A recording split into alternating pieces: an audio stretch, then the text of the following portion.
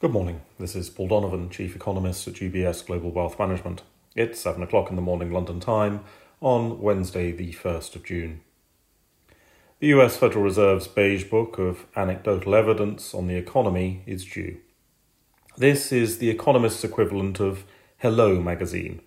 It's about what people say they're doing, and it is of course possible that what is recorded in the pages is a carefully staged presentation of what respondents want the Federal Reserve to see. Given the level of political partisanship in the United States, there must be at least some questions as to what is motivating the results. However, the Fed's name still has a certain amount of prestige, and the anecdote should be taken as part of the mass of data that is required to discern what is going on in the US economy these days. Consumer demand has been normalising, but this process is not evenly distributed. The labour market remains tight, at least on the headline numbers, yet real wages are still negative, and some major companies have been reporting that they hired too many workers in the first quarter. The contradictions of an economy that is coming off an extraordinary high are going to be interesting to monitor. German retail sales came in weaker than expected in the month of April, although it goes without saying that, this being German data, the previous month's figures were revised stronger, in fact, significantly stronger.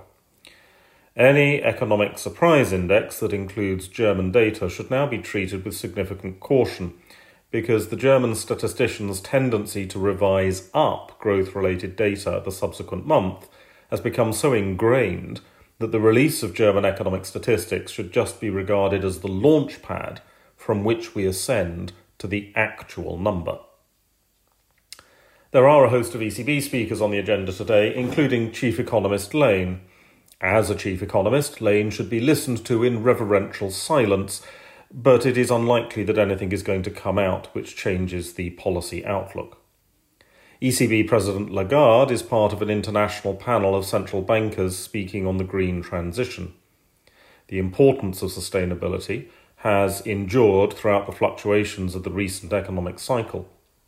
German police raids on certain companies over accusations of greenwashing highlight both the importance of the subject and the challenges of agreeing what is to be considered sustainable investment. The US and the UK have agreed to cut taxes that each has imposed on their own domestic consumers. The US is going to replace taxes on US consumers of UK steel with quotas on US consumers of UK steel, and the UK will cut taxes on UK consumers of Levi jeans and Bourbon, assuming there are UK consumers of Bourbon. One might question what this particular aspect of President Trump's trade tax regime has actually accomplished. Such taxes have already been eased in the case of the European Union and Japan.